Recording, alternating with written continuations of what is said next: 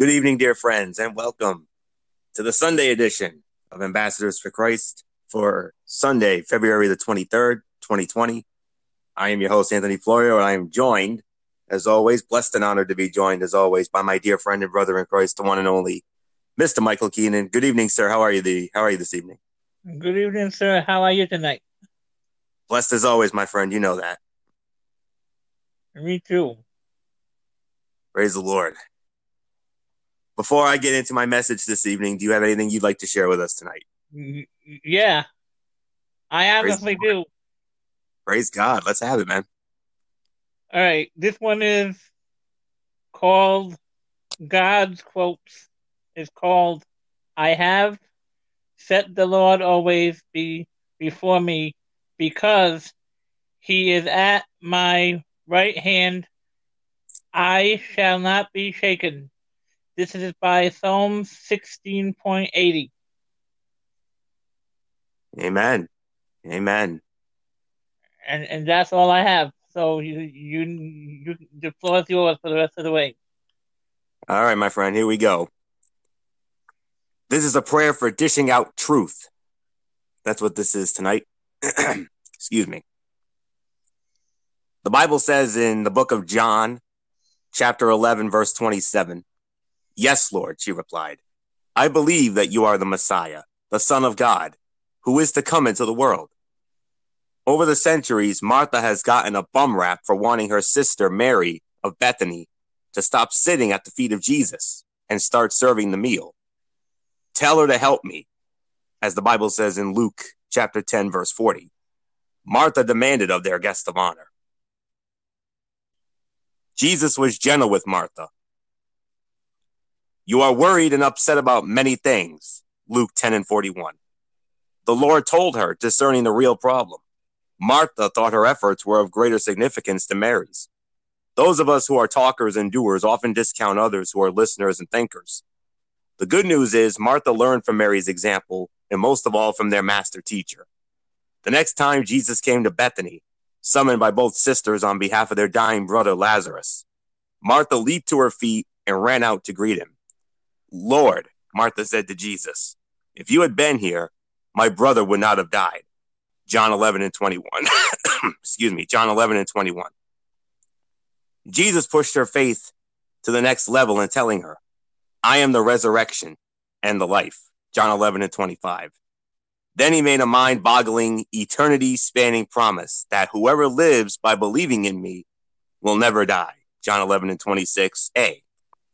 Finally, he asked Martha the big question, the one we all must answer. Do you believe this? John 11, 26b. This means all of it. Who he is and why he came and what that means for us. Martha's response was swift and sure, a courageous expression of faith. And our key verse today, yes, Lord, she replied, I believe that you are the Messiah, the Son of God, who is to come into the world, as the Bible says in John 11 and 27. Go, Martha. When Jesus said, I am, she affirmed, you are. Her I believe confession is remarkable because she stated his title, his divine nature, and his calling. Neither Peter nor John made this bold proclamation that day in Bethany, but a woman did, God's woman. Martha's faith was now as solid and unshakable as her sister Mary's. She who served the food also dished out the truth. It is for your coming that the world has waited, as it says in John 11:27 AMPC version. What Martha did is something you and I can do as well. Profess our faith, proclaim his truth, promote his kingdom. Jesus expects and deserves nothing less than our total commitment. We don't all need to be dazzling hostesses or confident cooks. Just men and women who throw open the doors of our hearts and make him welcome. Let us pray. Lord, teach us how to be as faith-filled as Martha and trust your promises, no matter how impossible they seem.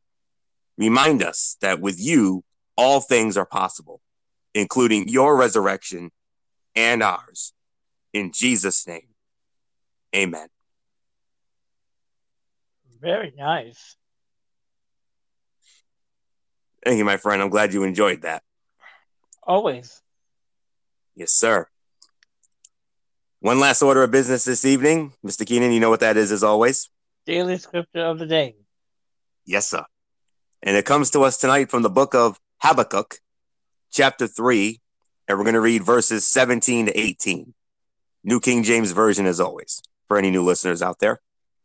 And it reads, though the fig tree may not blossom, nor fruit be on the vines, though the labor of the olive may fail, and the fields yield no food, though the flock may be cut off from the fold, and there be no herd in the stalls, yet I will rejoice in the Lord. I will joy in the God of my salvation.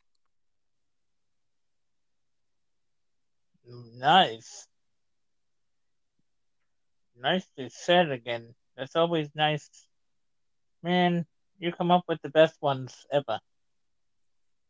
I appreciate that, my friend. And hey, I love the content that I get every day.